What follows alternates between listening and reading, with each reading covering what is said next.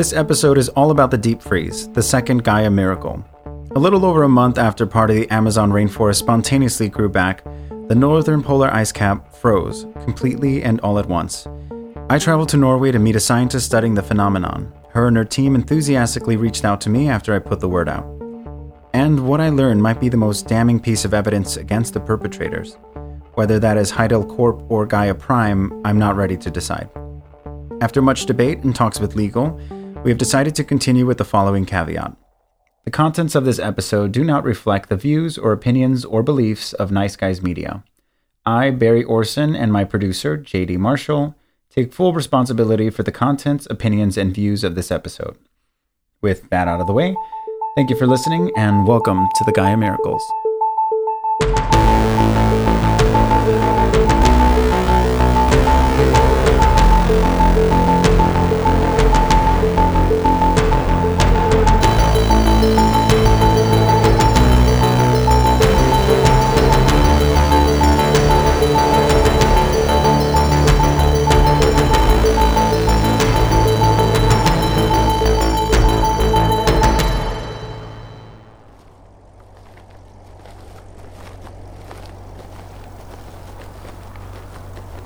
Hello, welcome Barry to Norway. This is your first time, yes?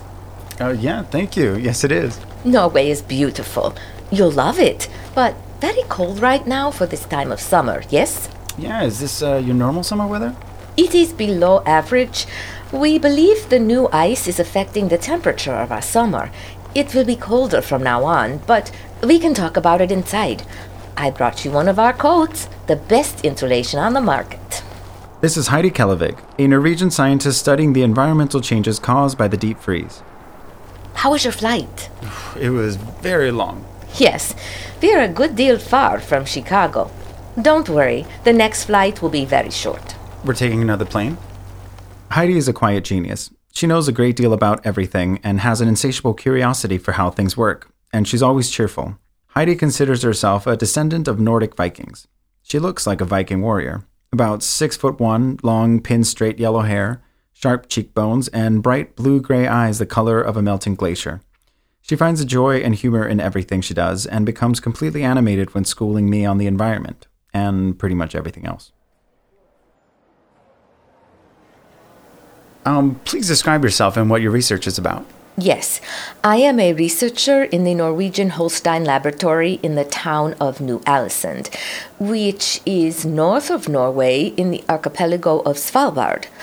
I am part of a team studying the effects of the deep freeze on the local environment and extrapolating to predict global long-term effects. There are some fascinating discoveries, things we've never seen before. And as you know, the map of the world has changed. Yeah, I was looking at the satellite images on my way here. It really looks like an ice cap now. Yes, Barry, it does. Like the Earth is wearing a little white hat. Well, I know you're not allowed to talk about certain things, but can you give me an overview of the kind of discoveries you've made so far? Well, wow, there's so much. The ice at the poles of the planet affects the global climate. As we have seen in recent years, the melting of the ice was causing sea levels and temperatures to rise, fueling more extreme changes in climate and weather. It is a cycle, one affecting the other, accumulating. It's snowballs out of control. Due to pollution, this cycle has sped up for the worse.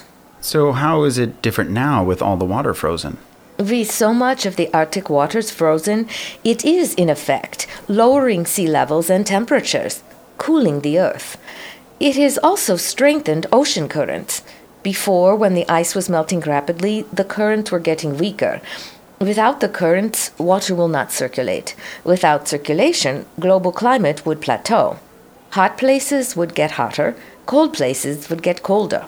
So without the differences in temperature in the water, the climate would change drastically. Oh, it would be catastrophic. The climate would depend heavily on the sun, the Earth's rotation, and humans. So, in short, we will be doomed, yes? We weren't doing a good job before or now.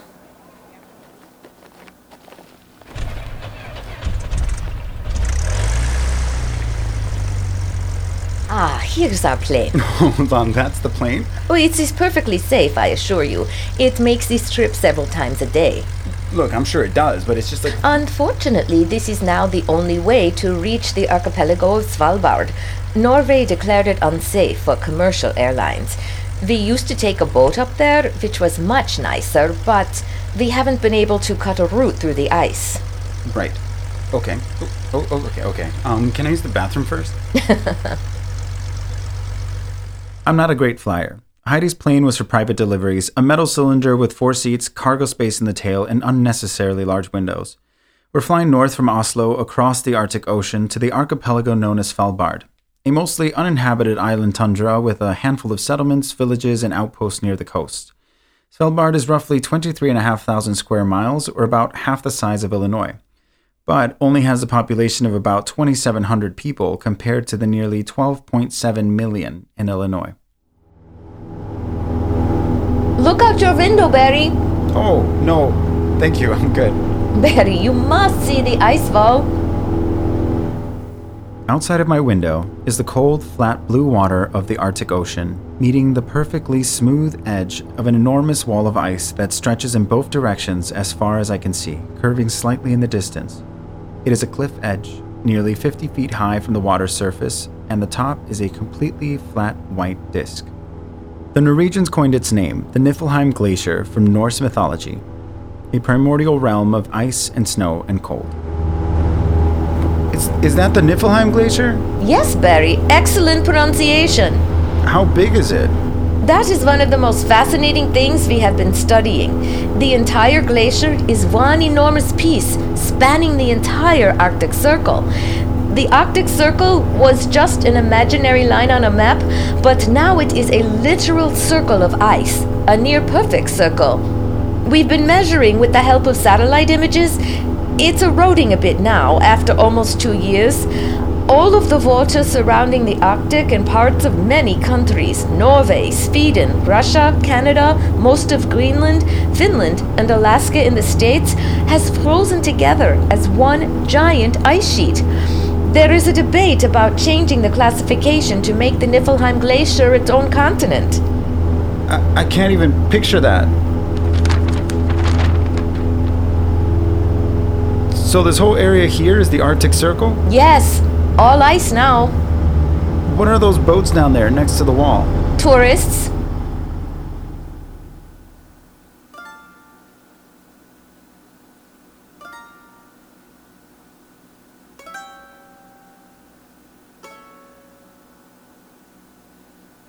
My name is Oglia Dmitri Krakova. I was born in a little village close to Tiksi called Ebiaka, near the ice waters of the sea in the north. I lived there all my life. My mother and father are buried there. I met my husband, Ilya, at the summer festival of snow, and he is buried there too. Oh, Ilya, God rest his soul, was the most handsome man in all of northern Russia. He cared for me and my daughter. He built us a good home, and we were never going hungry. I met Olya while talking with the Minister of Immigration in Canada. He told me that Olya was not only a refugee, but an activist working against the propaganda campaign coming out of Russia, denying any and all accusations. Did your husband die before the deep freeze? Oh yes, many years ago. Everything turned to shit after my poor Ilya died. He died on a fishing boat, hunting whales. It was accident. The government gives us very little when he died. My daughter Katya started working with me, cleaning and cooking for the army camps. It's hard work, but good money.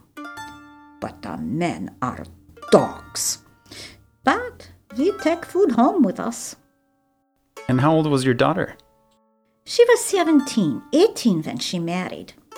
One day Katya was chased into a room by some assholes and they...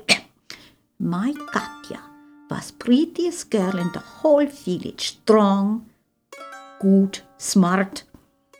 The dogs wanted her, but she was saved by one of the generals. Thank got.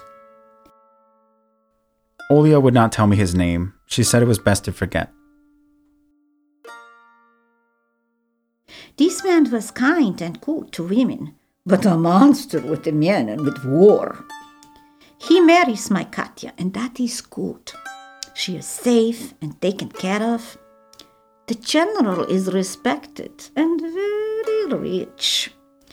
Then this ice, Odelio, a blanket. She meant the deep freeze. She says it was like God throwing a blanket of ice over the world. All of the army go crazy. They think Mother Russia is under attack. They get ready for war, but with who? God? Ice monsters? The whales? But all of the ships are kaput. They can't move them. They're stuck in the ice.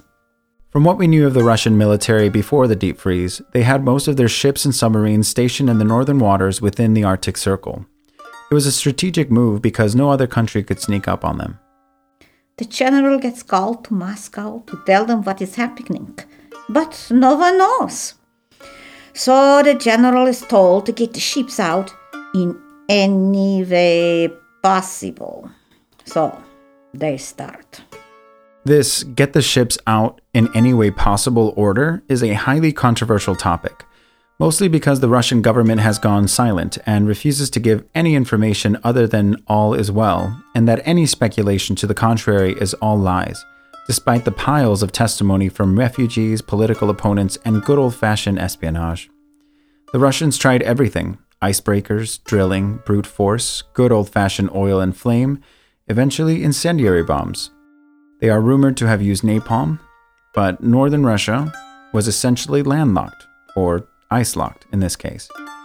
Then, the more insane allegation that Russia used a low-grade and, as one US government official called it, primitive nuclear weapon. Russia tried to nuke the ice open. And how did you know it was a nuclear bomb as opposed to any other bomb? I am Russian. We all know what nuclear bombs are. I'm sorry, I don't mean to laugh. You should laugh. Laughing is the only way to scare the demons. It is an old saying in Russia. You know, my mom used to tell me a similar one from Mexico. If you meet the devil, tell him a joke. The only thing the devil fears is being laughed at. It doesn't translate well. That is good advice. You should listen to your mother. Like I have a choice. Well, what happened after the bomb? It was not far from the shore. They didn't want other countries to find out. But the general, he talks. Katya, she listens. And then I hear. The wind is stronger now in the north. She raises her arms in the air. So the ash, the cloud, the poison rain, it comes down to our village, to Olia. Jesus. People start getting sick, and some of the old die. And then a woman and her baby die while having him. The village is so sad and so angry. Wait, your village was poisoned in the fallout? Yes, but many villages. But they tell us all to be quiet, take this pill, keep working. They get mad. They blame the general. And then my Katya gets sick. Oh, my Katya. Katya has cancer, just like many of the refugees from northern Russia and their loved ones they left behind and some military personnel that defected. Russia, again, denies all of this. Olia's village was small and severely affected. After some time of rising tensions and worsening illnesses, the villagers and some of the soldiers revolted in a huge riot at the military camp. The general, Katya's husband, was killed in the chaos, and they were coming for Olia and Katya due to their association, so they fled, with the help of military personnel who were still loyal. We go, leave my village. I had lived there 67 years. I left a graveyard of my family and my home. But Katya was all that was important. She needed doctors. She needed to be safe. The Kremlin wanted to kill us for ships to fight a war they cannot win. So me and Katya, we go and don't look back. They were aided by a man who served under the general. He agreed to get them passage to the eastern coast near Alaska. I asked her why someone in the military would help them escape Russia. At this point, the military was closing its borders and using excessive force and violence to keep people from leaving, including shooting them. That man, God bless his soul, was the father and husband of the mother and baby that died from the death cloud. He says, "No more. I will help you, Olya, and then I will escape too." And did he? I do not know.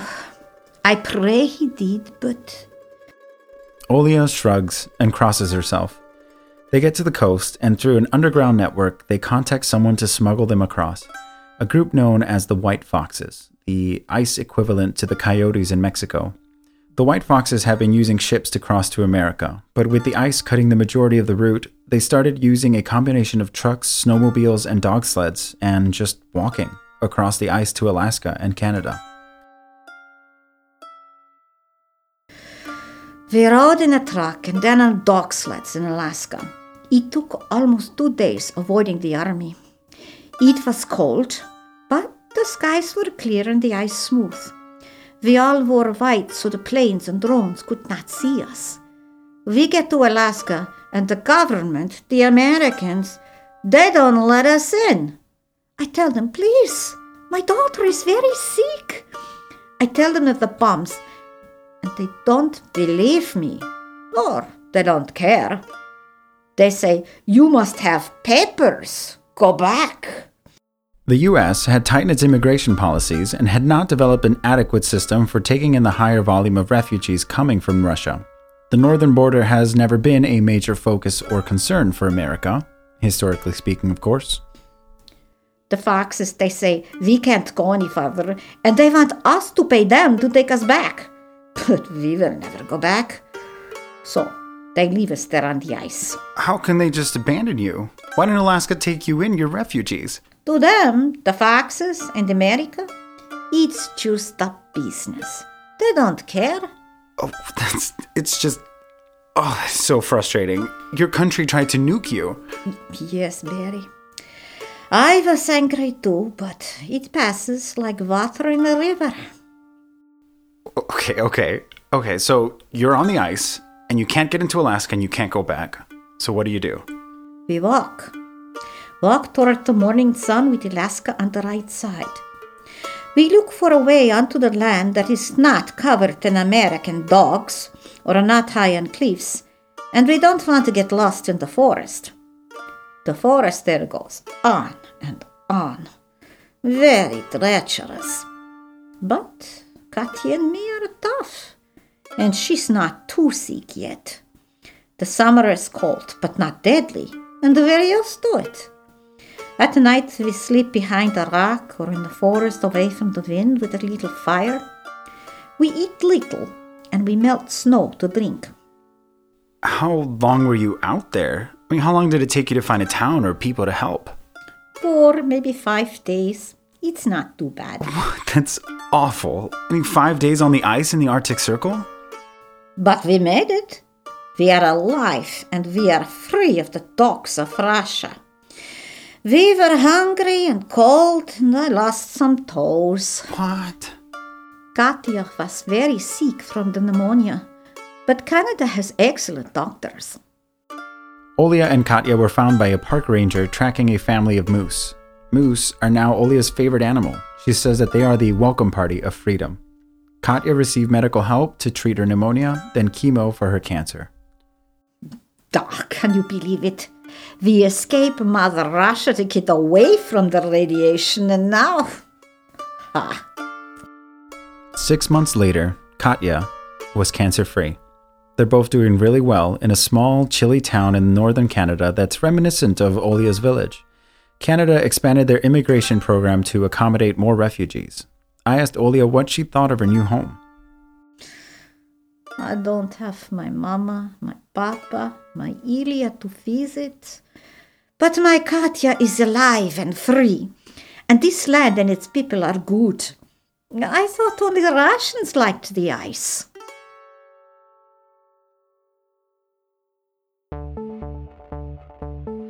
Longyearbyen is the largest settlement on Svalbard, with nearly the entire population of the archipelago living there. It began as a moderate coal mining town, then a strategic military post during both World Wars, and now a proper town with an airport, schools, museums, newspapers, a radio station, and tourism, although it has suffered now that the commercial airlines don't fly there. Longyearbyen is on the coast of Spitsbergen. It used to look out across the vast Arctic Ocean. Now it's just a smudge of color on the vast white disk of the Niflheim Glacier. I was spinning in circles. Heidi and I and the town were completely surrounded by a blank whiteness, as far as I could see in any direction. Only a few uncovered slivers of mountain broke the monotony of white. It was terrifying, like being on the edge of the universe or that white room in the Matrix where nothing exists. Heidi, were you here when the deep freeze occurred? No, I wish I had been. I was in Berlin visiting my father. I heard about it on the television. My father has it on constantly. Do you think I can talk to some of the local residents about it? Of course. I was sure you'd want to, so I've arranged for you to meet a friend of mine at our lunch. We have time to eat before our next flight. Another one. Of course. Yep.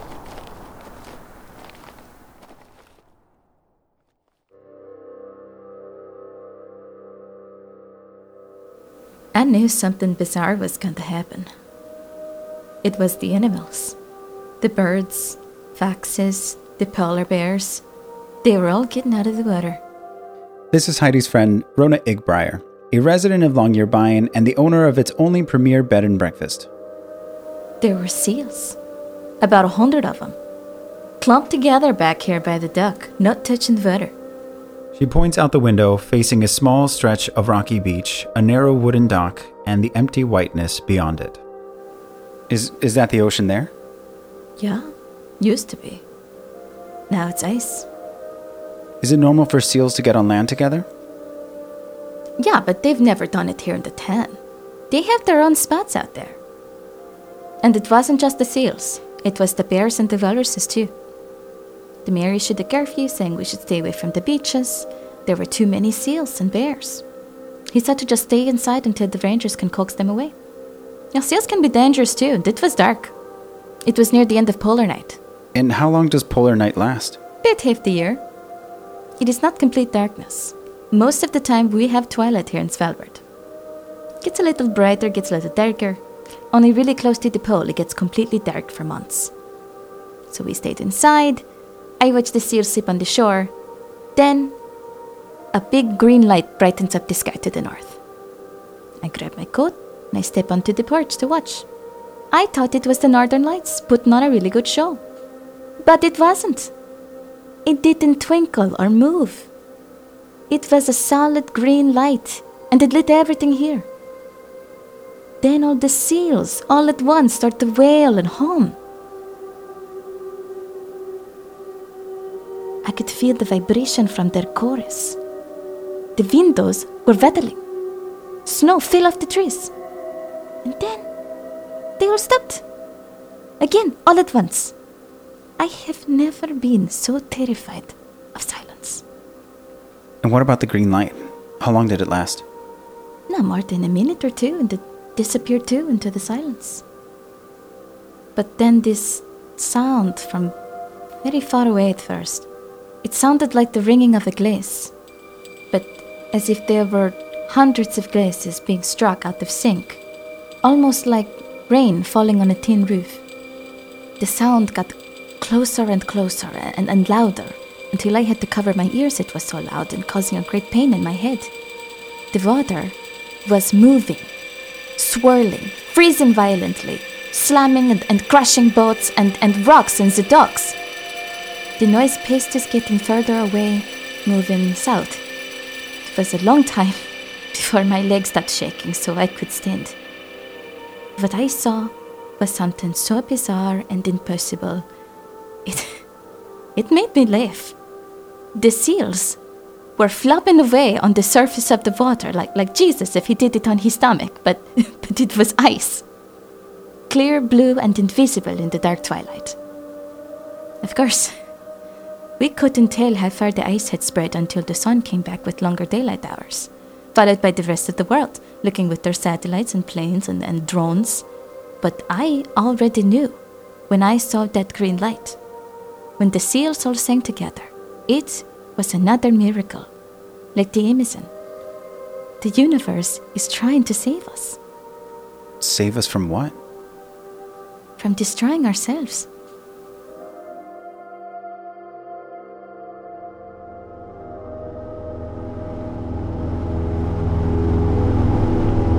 Are you feeling better about flying? A little. I'm sure I'll get used to it soon. Yes, you will. We have to take the same flights to get back to Oslo. Oh my god. I hadn't even thought of that. I ride these all the time. They deliver food, supplies, equipment, mail, people. The government on the mainland invested in more cargo planes after the freeze. You see, Svalbard was completely isolated in the first few weeks after.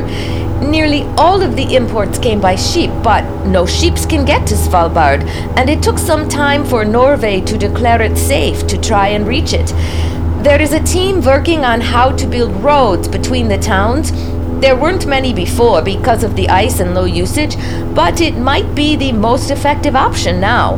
Until then, it is only planes. So there's no path through for ships? No, not in all the Arctic Circle. The ice is too thick for the icebreaker ships and industrial drilling. No country has approved anything more extreme. The UN is very strict about it. Though there are the rumors about Russia, it's quite typical, already trying to destroy something beautiful. Welcome to New Alcent. You are very lucky, Barry. Only scientists already on a project are allowed inside. Sometimes government officials, but never reporters. And do I have you to thank for that? Yes, and my boss, Christoph, of course. He signed the paperwork. Officially, you are here to inspect our lab. Well, I hope I'm not risking this freedom, but why did your boss agree to have me visit? Well, as you can imagine, it can get a bit boring and a bit quiet here. We listen to a lot of radio and podcasts. Christoph and I love your show and your other one. That's right, listeners. We have fans in one of the most remote places on the planet. Shout out to New Alcen and Svalbard. Stay warm. These scientists live and work in the hosting lab. It is a small metal and brick building that houses equipment to measure everything from temperature to the position of the stars to the composition of a single drop of water. There are a few other people working at different tables, wearing gloves and goggles, no lab coats, just good sweaters. They look curiously at the newcomer, they don't get many, and greet me warmly. This is one of the things I am allowed to show you. We are publishing it this month. Is this a satellite image? Yes. We don't know what it means, and there's no discernible pattern, but they are not naturally made. It is a bird's eye view of the Niflheim Glacier with the North Pole at its center. Scattered throughout the white surface are holes. Holes in the ice. No pattern that I could see, but the openings are circular and even in all the same size. It looks like craters on the moon or a strainer sifting powdered sugar. We believe they are made for the wildlife.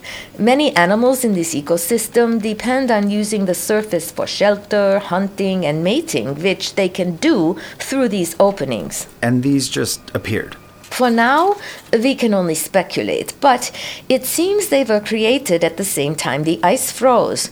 We have several different teams testing and measuring, trying to figure out how they were formed and their purpose, but it's slow work. We lost most of our equipment. Most of their equipment and that of the other research groups float on the water and were completely encased in ice during the freeze. Heidi's team has not been able to secure enough funding to replace it all. I asked about what progress they've made in breaking through the ice. The composition of the water is the same from samples we acquired before the freeze, but then as ice, it is more densely packed, making it hardier, therefore harder to break, and it resists heat change. What does that mean? It means that more energy is required than normal to change the temperature of the ice, more energy to melt or break it. We don't yet know why. It sounds like this ice was meant to be permanent. Yes, I agree. But it insinuates that this freeze was conscious and controlled, and we can't explain what mechanism was used. but yes, permanent as possible, with exception of some cataclysmic event like a meteor or volcano or hundreds of years of pollution. Heidi, it seems to me like you're conducting some very important work. Why haven't I heard of it before? Why isn't there more coverage or money for funding? The main problem is the usual one: apathy and desensitization. Humans have a long history of ignoring and denying climate change and the consequences of our polluting the planet. That continues today, much less thanks to the miracles, but it is learned behavior that takes the longest and most work to change. The Norwegian government has spent a good chunk of its budget re-establishing communication and transit routes with their island neighbors. Svalbard was essentially stranded after the freeze. Nearly 90% of their imports came by boat, the rest by plane. Also, in the first few weeks, they spent a great deal of money frantically searching and rescuing anyone stuck out on the ice. Any ship that was in the water at the time of the freeze was frozen in place. Many ships suffered damage by rapid expansion of ice. One of the people lost at sea was Heidi's wife, Anita. Anita was an incredible scientist and a brilliant wife. She was happiest collecting data. It scratched an itch on her mind that she loved. I was in Berlin visiting father, and Anita was here in the lab, working on analyzing ice cores. One sample was contaminated, and despite it being polar night, she and our drill expert went out on a boat to get a new sample. And the search parties from Oslo found the boat a few kilometers north of Svalbard. It was badly damaged and frozen in place. We assumed that they tried to get back, or Anita would have known the location of an outpost near where their boat was found. Unfortunately, Anita and Marco were never found. I'm so sorry, Heidi. I know what it's like not knowing. Yes. Unfortunately, it is something we share. This is Anita. She loved her braids. Heidi shows me a picture on the wall next to her desk of a beautiful woman with dark blonde braids wrapped around her head, smiling as she holds a baby seal in her hands. Well, Barry, we will get a good rest and then set off tomorrow for our final destination, the North Pole. Great. I am exhausted. What time is it? It is 23:37 or 11:37 p.m. your time. What? But the sun, it's still up there. Welcome to Midnight Sun.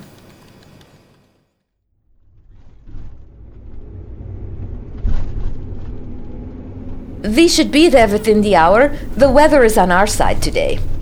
The next morning, the sun was still almost setting.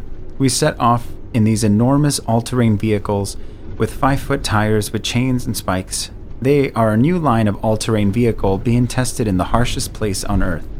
Part of the project of figuring out if roads in the Niflheim Glacier can be a viable option. Essentially, they're armored RVs. Some amenities, a mini fridge, a hot plate, a small sink, a pantry with canned and dehydrated food, blankets, snow gear, and 2 small cots in the rear. Heidi calls her truck Isbjorn. That's Norwegian for ice bear. It took us nearly an entire day to reach the recently established outpost halfway between New Ålesund and the North Pole. Here, we rested and restocked and refueled Isbjorn, and then we continued north. Normally, temperatures in the Arctic summer average, and this came to a surprise to me too, between 37 and 54 degrees Fahrenheit, sometimes warmer by the coast. This is due to those ocean currents. Warmer water flows in from the equator to melt the ice and warm the Arctic, but because of the Niflheim Glacier, those warm waters do not reach the surface. The temperature does not change. It remains as cold as Arctic winter year-round, averaging negative 30 degrees Fahrenheit. I know that we Chicagoans understand cold. Nothing compares to the extreme temperatures of Chicago winter. But out there, outside of the heated cabin of the truck, in the furthermost tip of the planet, a land of ice and snow and sub-zero wind, I redefined the feeling of cold. It felt like my body was just above freezing the entire time, blood slowing in my veins, muscles stiffening, limbs going numb despite the many, many layers and stuffed warming packets. Barry, look out your window now. That's the North Pole. What? It's nothing. It's dumb. I don't know why. I thought for a second there would be an actual pole with a sign on it. Yes, that is dumb, but there is something I want to show you. Let's prepare. Wait, we're going out there? Yes, Barry. You are about to walk on the North Pole.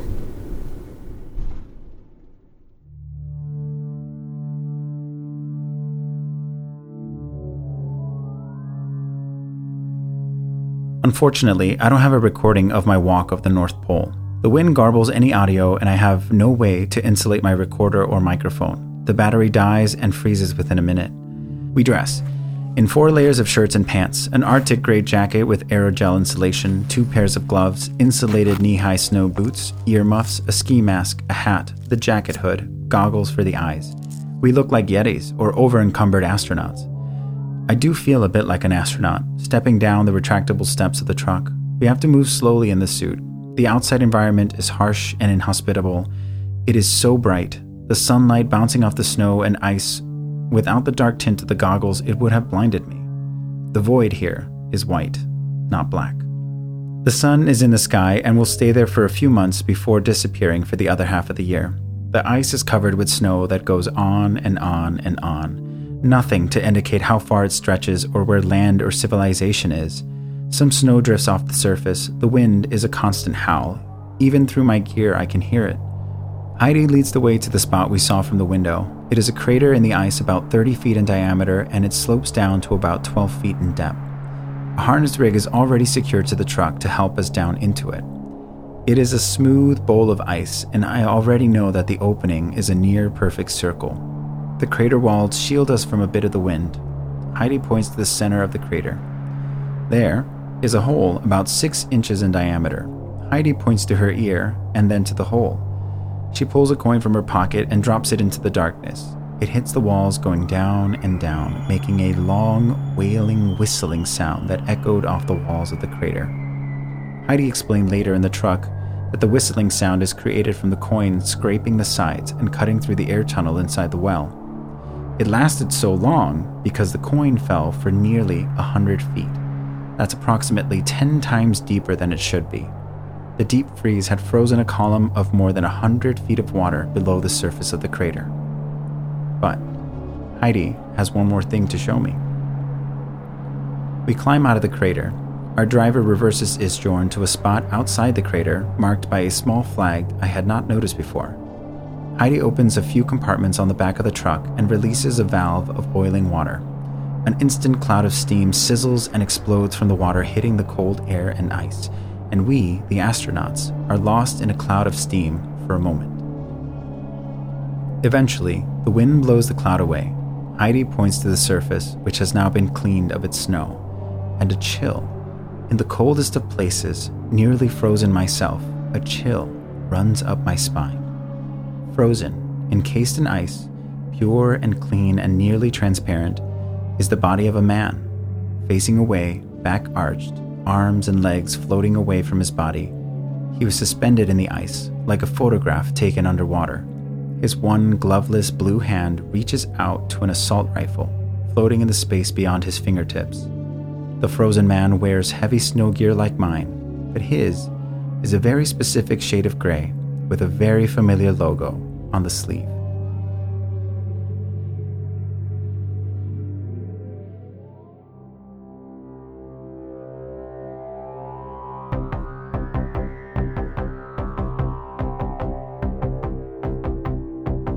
Join us next time for part 2 of the Deep Freeze. You think Gaia Prime was some hero here to save the planet? No, they were not. They had one goal, they had a target, and they had a plan. Helping the planet was a side effect. Their goal was revenge against Heidel Corp. And you know a bunch of people died every time they did one of their little miracles, right?